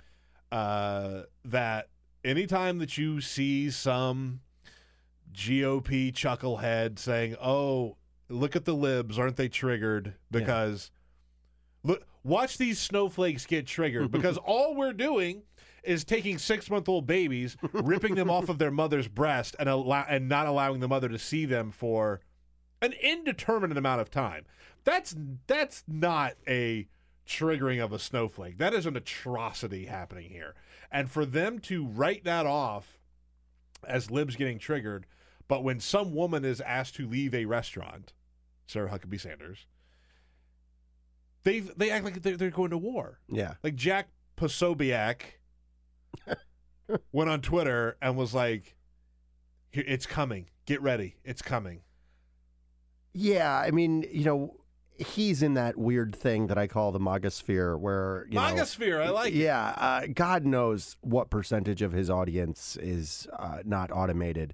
Fair, but this Sarah thing did trigger. I'm seeing cable news chyrons flash by over our heads about it right now. Yeah, it's been on all morning. Yeah, yeah. So this is a mainstream discussion, and personally, like, I want to talk about the really important stuff going on with the kids, but and I want to frame this discussion by saying it's a distraction, but sure, let's have it, And what I mean on that front is, is Sarah right to be miffed? I guess my perspective on this, and this isn't, I think part of the reason they want to discuss this is it's impossible not to be anything but individual opinion. Yeah. I can't have an objective reported perspective on this because it's not a stat, it's not a policy, it's all personal opinion. So I'll uncharacteristically give mine here, which is that it's fine for Sarah to be miffed that she was kicked out of a restaurant. It's also fine for a restaurant owner that doesn't want to serve Sarah not to serve Sarah. Yeah. A lot of people have been pointing to the whole Masterpiece Cake Shop thing. Sure. And it's pretty hypocritical for any Republican who was up in arms that cake bakers have a freedom to not serve LGBT customers to be angry about Sarah. But you know what? Maybe my personal opinion, and this is as a guy with gay mothers, I think maybe the cake bakers are free to do that too.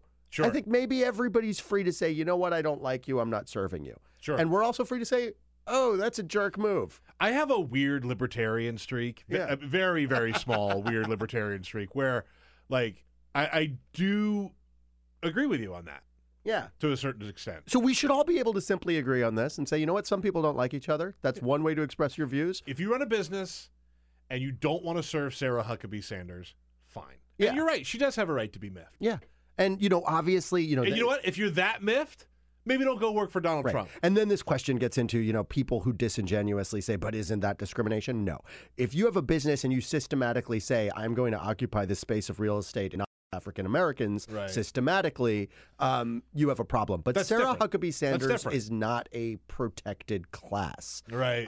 You can even say, you can't say, I'm not going to serve LGBT people. Right. But you can say, I won't make this one wedding cake. This person. Yeah, right. It's a tricky thing. Yeah. And so that's why I think, this discussion should be resolved fairly quickly. Someone expressed protest to Sarah Sanders. She was annoyed. We move on. Maxine Waters encouraged further protests. She didn't encourage violence. But instead, what we see is the administration attempt to take the discussion away from these children and bring it to, Sarah was affronted, and Maxine is calling for people to murder us. Yeah. And honestly, President Trump on the campaign trail has called for explicit violence way more than these comments ever were. And it's the whole discussion is so disingenuous and is irrelevant. My final comment on this, then we will move on, is this is, and I said this earlier, Republicans have a knack for creating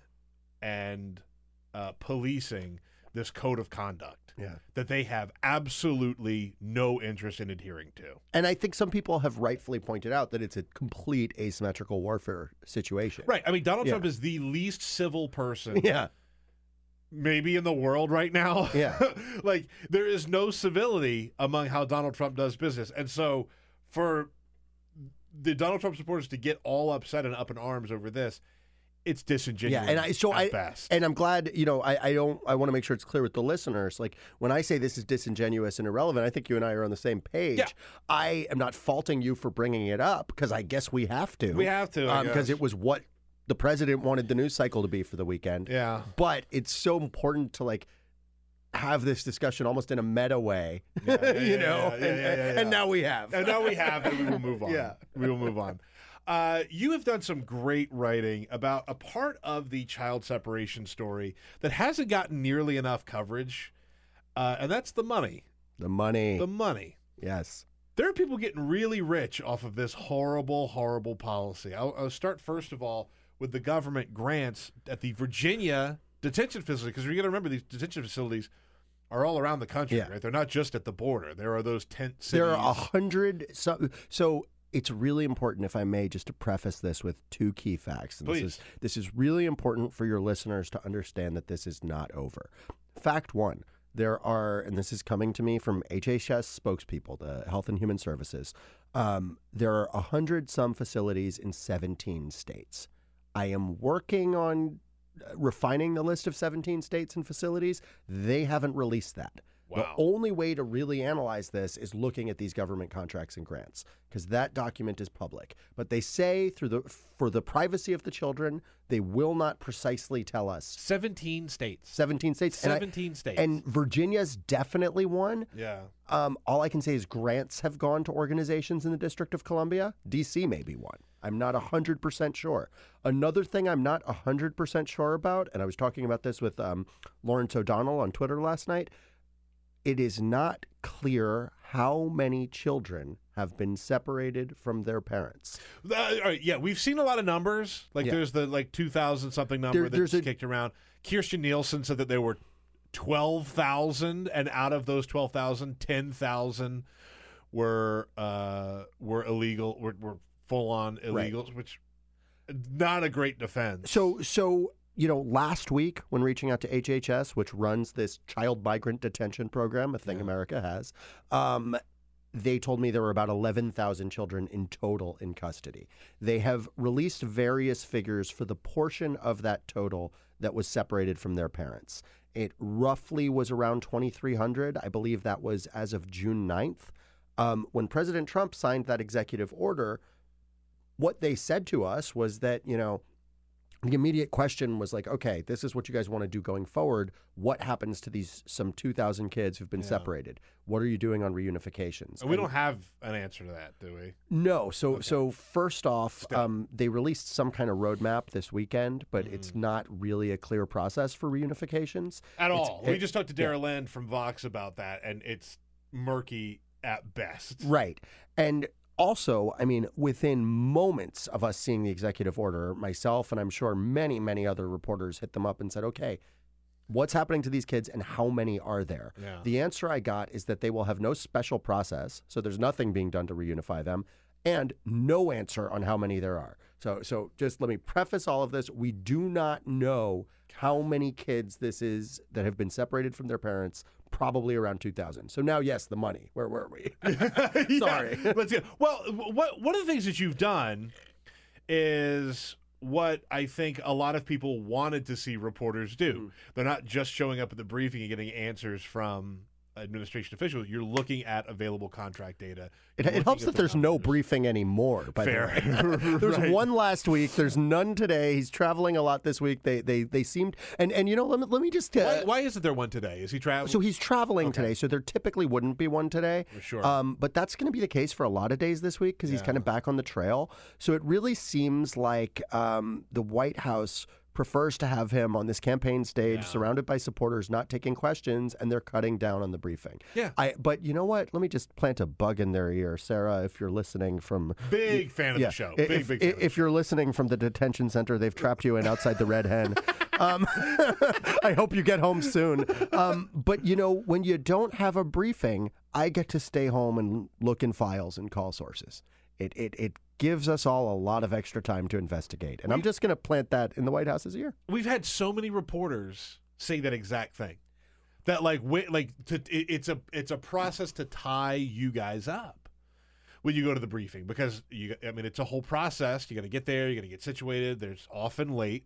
Yeah, which is not it purely indicative of the Trump administration. It eats hours of your day, and that's part of why even when they are having it 3 days a week, I won't necessarily go each day. Sure, because I can't sit in the basement of the White House and call sources and say I can promise you this is anonymous. Yeah, right. Personally, even though we sort of have our own private web hookup at the White House, I'm not going to do sensitive emails or research on that web hookup. I think that's smart. Yeah, so it eats a ton of time.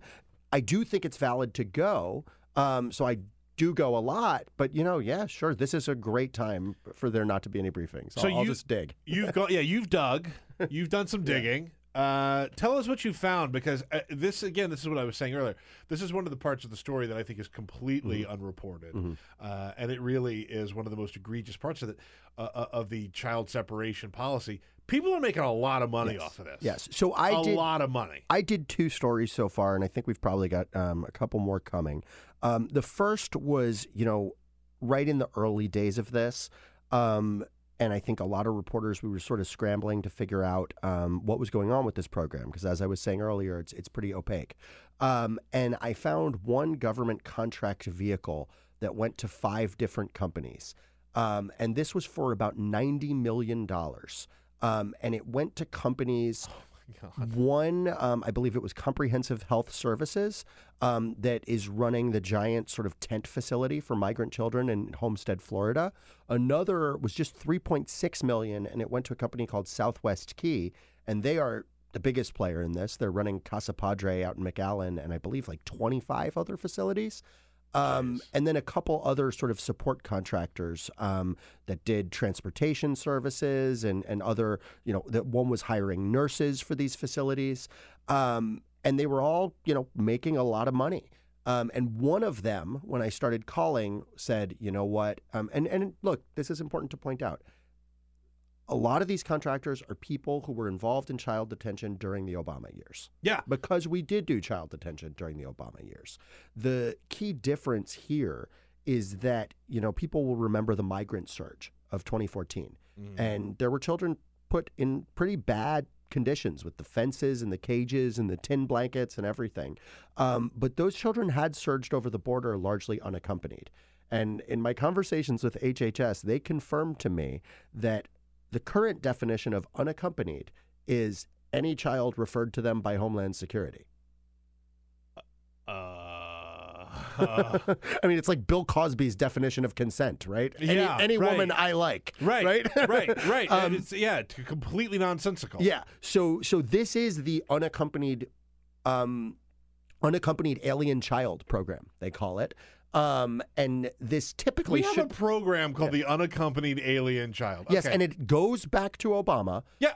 But theoretically, it's supposed to be only used for kids who arrive here alone or for their own health and well-being need to be taken from their parents. So these are like kids where it's a clear case of abuse that we can see the second they arrive at the border.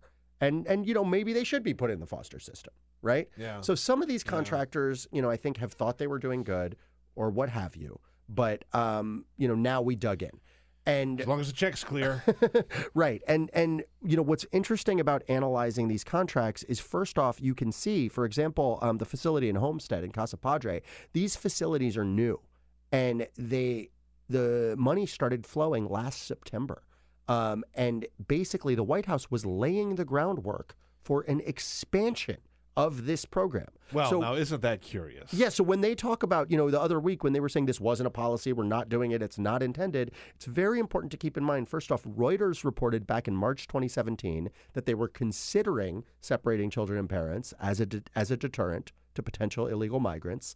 John Kelly then confirmed that himself as former Secretary of Homeland Security. Keep in mind, he was Nielsen's boss before he was chief of staff. Right. He had her job, and he said on CNN, we're thinking about doing this. And then 6 months after those public murmurings, the money started flowing.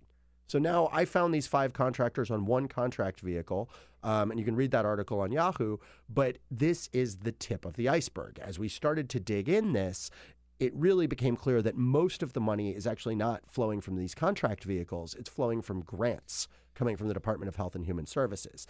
Bloomberg has reported that that's about a $900 million budget every fiscal year. And the Southwest Key Company, where I found a tiny portion of what they got, they actually got $458 million in 1 year.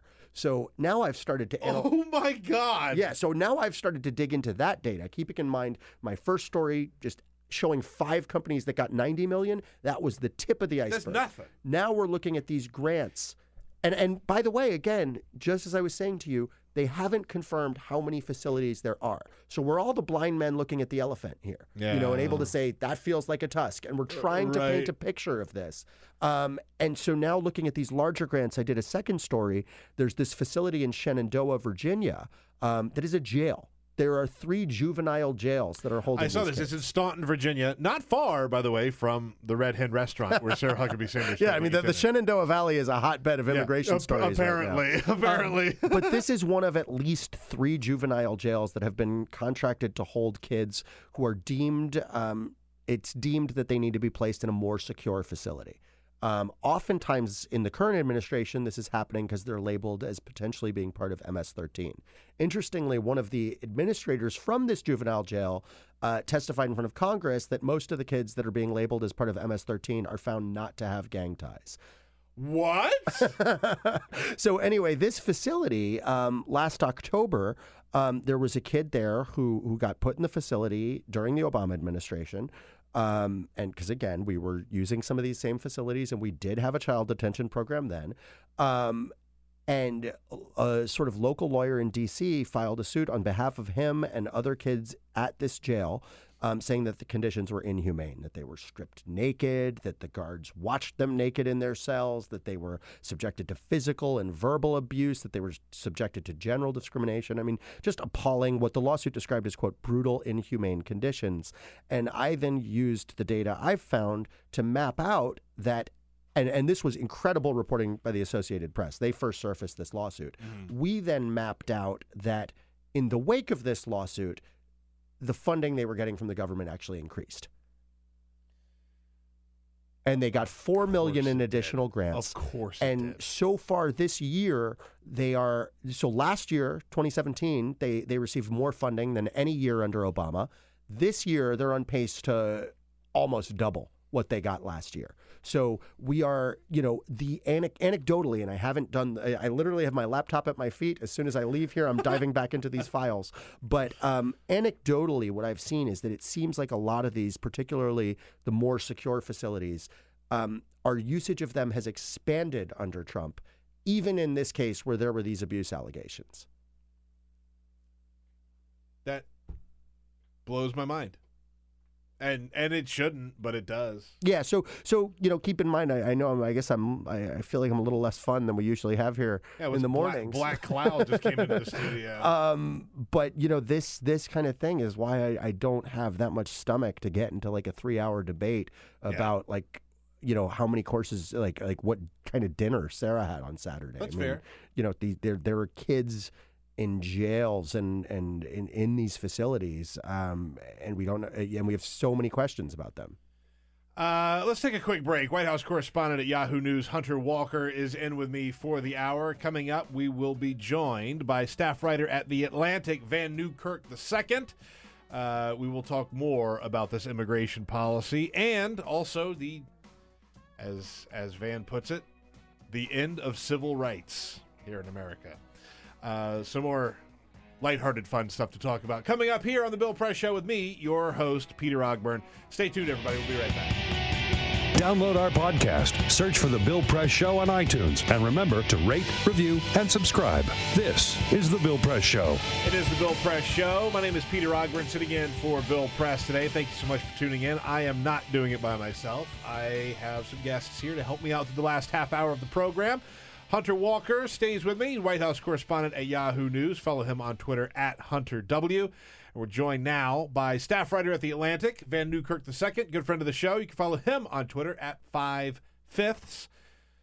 Vann, good to see you. Good to see you. Thanks for coming in. Hunter, thanks for sticking around. Thanks for having me. So I want to start, first of all, with Vann, your piece, The End of Civil Rights. More good news we're going to talk about here on the show, apparently. You talk a lot about Jeff Sessions. Mm-hmm. You talk a lot about the Department of Justice. And I love how you started out.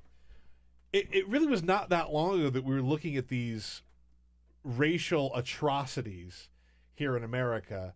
When you look at what happened in Ferguson, and you look at when we had the bandwidth to get upset about unarmed black children being shot by police.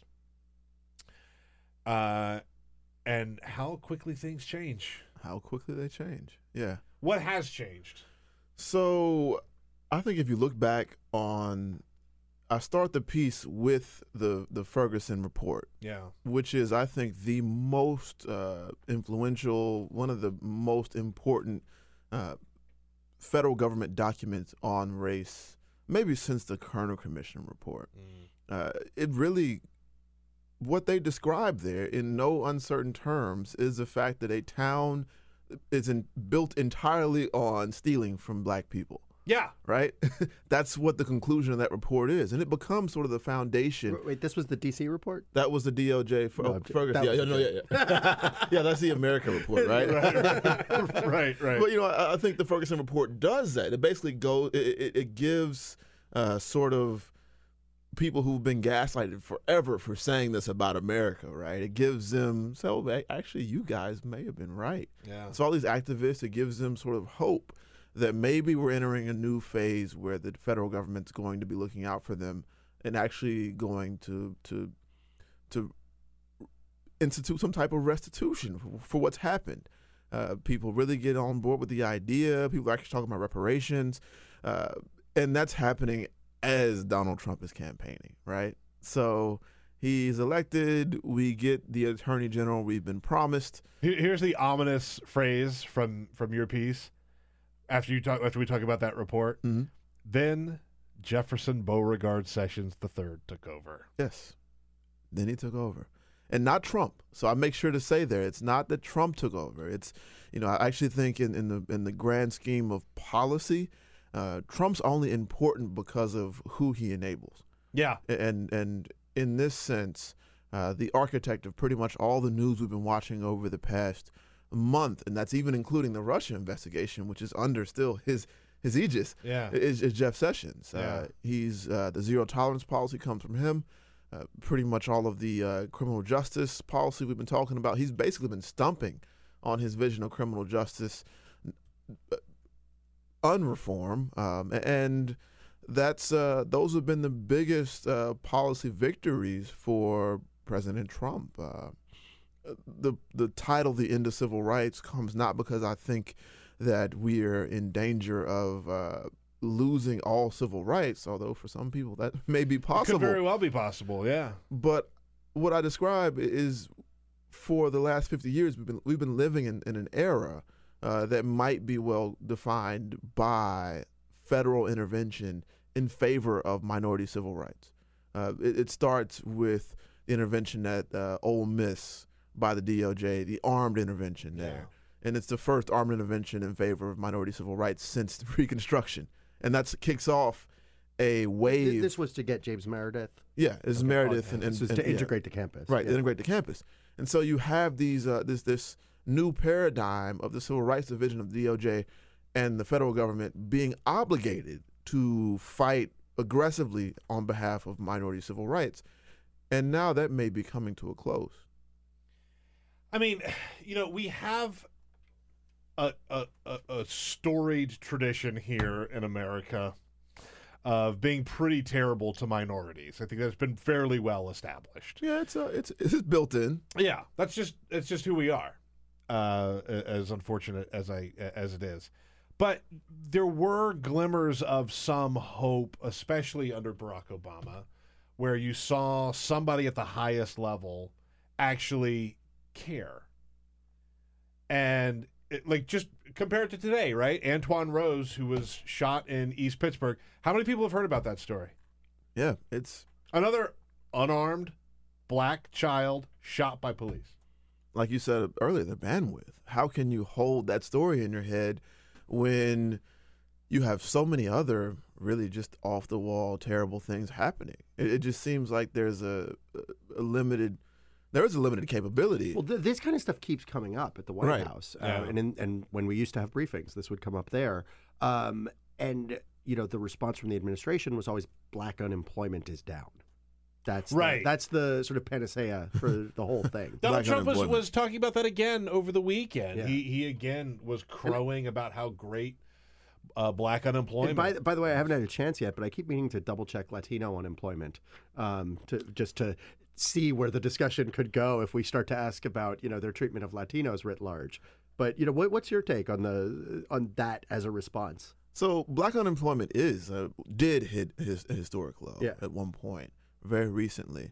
But if you still parse it out, it's still if you took that unemployment rate and applied it to the country, it's where it would be at its low during the Great Recession. Still. What we accept for people of color in this country is still basically recession, depression levels for white people, right? But also the structure of employment has changed. So we have to consider that. We have many more people now who are permanently disabled. What you're saying, this reminds me of the old Chris Rock bit where he talks about people bragging that they take care of their kids. I take care of my kids. Right. You're supposed to. You're supposed to. Hey, we've brought down black unemployment. You're supposed to. Yeah, right. That is the goal, the sole job of federal economic policy is to ensure that we don't have inflation and that we have relatively full employment. Let me ask you guys a question. I want to get both of your takes on this because you cover the White House and you've written this great piece. When we talk about bandwidth, what we're able to process, right? When we're not able to give much media attention at all to another death of a black child at the hands of police officers. Is that by design from the White House? Is it like a matter of we're going to bombard you with so much news that you can't worry about this stuff that we actually, I mean, for all the talk about Barack Obama from Republicans, what a horrible president he was, like things went so smooth that we were actually able to focus on really like harmful, damaging things to this country. Donald Trump, I think, has us talking about Sarah Huckabee Sanders eating at a restaurant and getting kicked out of a restaurant as opposed to the death of American citizens at the hands of an armed police force. Is that by design, or is that just because they're so incompetent at managing things? I don't think it's by design necessarily. My sense of how this unfolding drama works, and I guess you probably have better insight on this than me, but it's just that once you start manufacturing drama for the sake of maybe elevating yourself or defending yourself or being defensive, it becomes a cycle you can't stop. You have to always, if you innately create spectacle of yourself and what you're doing, I don't think you don't ever need to really plan it out. And people just are not used to this sort of constant circus playing out. But yeah, there's lots of people who are good examples that don't come from the White House who always have the cameras on them. You know, you have local sheriffs. Joe Arpaio is a good example. I don't ever think Joe Arpaio is like planning that he's going to be on YouTube and he's going to create this media stir, but this is what he does. This is like people talk about the Occam's razor with like Trump and like. I agree with that 10,000%. Yeah. By the way, yeah, I am very anti sort of Eric Garland. Trump is playing 5D chess. No, he's not playing chess at all. But I will say, because that sort of goes counter. He's playing a completely different board game. It's not chess. But he's playing scattergories. Yeah, right. What's the game? Pop Goes Perfection. He's just popping the board every 3 minutes and blasting all the pieces everywhere. Yeah. But this kind of goes counter to what we were saying earlier, where I was saying, I feel like the redhead thing is a bit of a deliberate distraction from the White House because that's a discussion they want to have. And sometimes that blatantly does happen. As in that case. They blatantly would rather discuss one thing than another. When Trump has the event with the quote-unquote angel families to move the discussion to quote-unquote illegal alien crime rather than the detention centers, that is a blatant distraction. But other than that, there is also just this volume of news. And I'll give a couple examples, right? When this child detention zero tolerance policy was sort of first coming to light, because again, as we were saying, the groundwork was laid in late 2017, maybe even early 2017. It was announced in April, enacted in May. So we started to see the effects earlier this month. And I had this one situation where, when there used to be briefings, my editors and I would sort of brainstorm, okay, what's the question today? What's the question today? And I wanted to ask about these kids. And we decided not to, and it really hadn't come up yet. And the reason we decided not to, and I don't even fault myself for this, is because the second choice question we were debating was the death toll in Puerto Rico. Yeah. Which had been estimated, it's in the thousands. I think that 5,000 report, the methodology is a little flawed, but, definitely over 1,000 people died on this administration's watch in Puerto Rico. And they said, no, they haven't addressed that. You ask about that. And I said to my wife, I was like, well, that's the only question, that I could see, rightfully coming ahead of the kids. And I asked about it. And now we're not asking about Puerto Rico this week, at all, even though 1,000 people died, because the kids is a valid story too. Right. And, normally in a different administration, maybe I would ask about Antoine. We would ask about like the latest high profile case of, this was ruled a homicide, what happened in Pittsburgh, this police officer shooting this kid. That's a question that could come up in a White House briefing, but not necessarily in a world where you have 2,000 kids. We don't know how many detained. Right. So the volume of news is just bonkers. 2,000 kids planning for 20,000. Right. Right. Planning for 20,000 by the end of the summer. Well, you actually get into, in your piece, The Death of Civil Rights, you get into the Sessions Doctrine. Right. And you talk specifically about this immigration stuff and how this all folds into it. Yeah. So what I wanted to be clear on is that the immigration posture now that's being taken by the Trump administration is not some old hat. It's not some new hat thing, right? It's very old. Yeah. It's older than Trump himself. It goes back to the 1920s. We're talking about very restrictive ideas of who gets to be an American and what it means to cross the border. Yeah. You're talking about a misdemeanor. Yeah. Crossing the border is a misdemeanor, right? And most times we handle immigration as a civil case. Now we're talking. Not to mention, by the way, that like the people that are coming here seeking asylum, like that's perfectly legal. That's perfectly legal. Perfectly legal. And seeking asylum, and now you hear them saying, "We want to stop all asylum grants. We want to stop people coming and asking for asylum. Period." And what normally used to happen in an asylum situation is someone would arrive if they had a remotely credible claim. They were sort of given a desk appearance, essentially, to come back and resolve that in court. They couldn't necessarily just stay, but they weren't put in a detetion facility or asked immediately to leave. Right.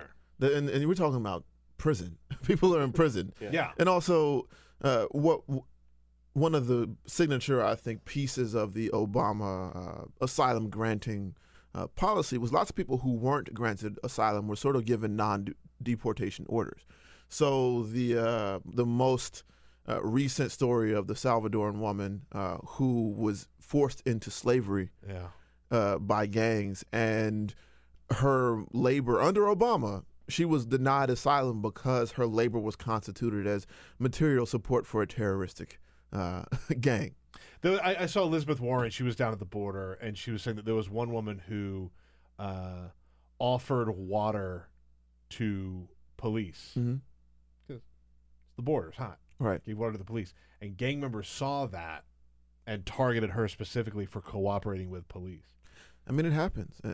Now, it's important, as we bring up gang members, Fox News' own research arm has found that a mere fraction of the kids that are labeled as having ties, there is a real gang problem in Central America. People are fleeing it, but I believe it was either 0.02 or 0.2% of the kids who've come across the border are found to have MS-13 ties. And actually, having read a lot about MS-13, government reports and what have you, what they tend to do here in the States is actually recruit in high schools once kids are already here. So the problem is not dealing with these infants in some cases at the border. It's dealing with the situation in our cities and towns and high schools. No, really, the logic for a while, until they realized it doesn't really hold, was basically getting people to believe that 8-month-olds who are breastfeeding have ties to MS-13. Right. That was really that was the line for so long, is that lots of these kids are being smuggled. They are, some of them are considered to be anchors. They are all basically part of this grand MS-13 plot to take over America. And we're talking infants being taken from their mothers. Keep in mind, too, I don't want to get too sidetracked in this, but MS-13 is not the Mexican drug cartels. MS-13 is not Pablo Escobar. It's a much more loosely organized thing with sort of individual groups in different towns and cities. There's not a ton of transnational They are a transnational organization in that, they have a big presence in Central America, but there's not one guy, There's not one guy leading MS-13 who's like, okay, everyone on Long Island, do this tomorrow. It's not like that. I want to play that clip of Kamala Harris, senator from California, also mentioned in when people talk about Democratic candidates for 2020. She was also at the border, and she talked about sort of our values as a country. We are so much better than this, and what we have got to do is fight against this. We are so much better than this. Are we really, though? I heard that, and I just sort of shrugged my shoulder and just say, that's just someone who doesn't get it. We are not better than this. This is us. This is who we are. Yeah, this is what we do. And to the MS-13 point, look at how easy it is to get us as a country to get on board with the idea of ripping little babies off of their mother's breast to put them in a detention center. And we can just throw up our hands and just say, but gang ties. Well, gang ties. No proof. I do think it's in one sense correct to look at the Trump administration as kind of the logical endpoint of years of policies and institutional racism and what have you. We can look at it that way. But I also think one thing that you get to in your piece that's really important is this idea of who's being enabled. And the fact that there are some people in this administration right now who, in any discussion of any one of these issues, are sort of extreme. And what I mean is, you're talking about Jeff Sessions a lot. Stephen Miller, who is maybe the architect of this whole detention policy, got his start as a Sessions protege. Stephen Miller is in the White House now, and his right-hand woman is Julia Hahn. I've profiled her. She worked for Breitbart. She has some pretty hardline views on immigration. These are the people whose voices are being elevated now. And there was a piece in NBC News, I believe, this morning, talking about how, Trump is sort of freezing out General Mattis, the defense secretary, and increasingly listening to this new inner circle he's developing. Right. And we're seeing voices like Miller emerge with more power. We're seeing voices like John Bolton on the foreign policy front. And I recently, did a story about John Bolton's top aide and how he thinks, negotiations with North Korea are pointless and we kind of imminently need to use force there. Yeah. So on the foreign policy front, we're seeing new people be enabled with sort of the most hardline views. And then when we discuss, police issues of police reform, Rudy Giuliani is now emerging in the president's inner circle. And, I'm from Brooklyn. And, my reaction when Black Lives Matter was sort of happening was, we at least have to acknowledge a little bit that whatever problems remain with policing, it's not as bad as it was in New York under Rudy Giuliani. Because in New York under Rudy Giuliani, you saw some of these truly horrifying, blatant cases. Things like Abner Louima, where this was not a man being shot. This was not a debatable, did they see the gun, whatever. They took this man back to the station house. They brutally assaulted and sodomized him and actually got criminally punished for it. This was the rare case where it was like that. And, you had Amadou Diallo, a man, 41 shots in a small doorway where I believe, if I remember this correctly from my youth, they had to reload some of the guns while they were shooting him. And in all of these cases, Rudy was out front, defending the officers. This was no, let's see what the investigation brings out. So, on police reform, not that this is necessarily an area where we know he holds sway now, but Rudy was a voice well out of what we now recognize as the mainstream on this, and he's now elevated and rising to a position of increasing prominence in this administration. Van, I want to ask you about another piece you wrote, the deep consistency of the Trump administration, because we played a clip last week of Jeff Sessions. We went on Christian Broadcast News. My favorite news. Oh, yeah. I mean, where else? Can I just briefly interrupt? I'm looking at the TV, CNN, Chiron, right now. Virginia restaurant owner asks Press Secretary Sanders to leave. Yeah. We're going to be on this all day, I think. Yeah. This is going to be the news. Top news. Sorry, continue whatever you were discussing about millions of people. Let's start with the actual news. Yeah. Jeff Sessions says the American people don't like the idea that we are separating families. We never really... I have to see if I can get this sentence out without choking on it. We never really intended to do that. What we intended to do was make sure that adults who bring children to this country are charged with the crime they have committed. End quote. That's a lie. There's no other way to put this. That's a lie. That's a lie. And so it's been sort of a murky... They've done such a good job of blurring the lines with this story. And again, this gets back to whether or not this was intentional or not, right? But you say that, they're pretty much on message. Yeah, well, I think part of being on message is not having one consistent message. That's it. Because they've gone through every single possible defense of zero tolerance policy. First, they said it doesn't exist. That was the first line. Then the second line was sort of the deterrence, and that's one that they linked. I mean, Obama he had a theory of deterrence on the border. That's one they linked to previous policies. That's the actual policy reason that you implement a zero tolerance thing. Is okay? You want to sever mothers from their children to make it such a horrible thing to cross the border that nobody attempts it. They realize it doesn't really work. So then they started saying, Sessions has said that the children did well and that the shelters were better than where they grew up. They were like boarding schools. And then we move on to... So there was like summer camps. There were summer camps, yeah. Then we move on to more of now the Democrats made us do it. Now they start realizing that people are responding badly to this, and it's, we didn't mean it. The Democrats made us do it. And that becomes part of the executive order now, is that it's the title of the executive order is basically Congress made us do this, and now we have to take an executive action to fix this. They refer to it as giving Congress an opportunity to address child separation. Right. And keep in mind, I think a big thing that's going on here, there's been a lot of untruth in this administration.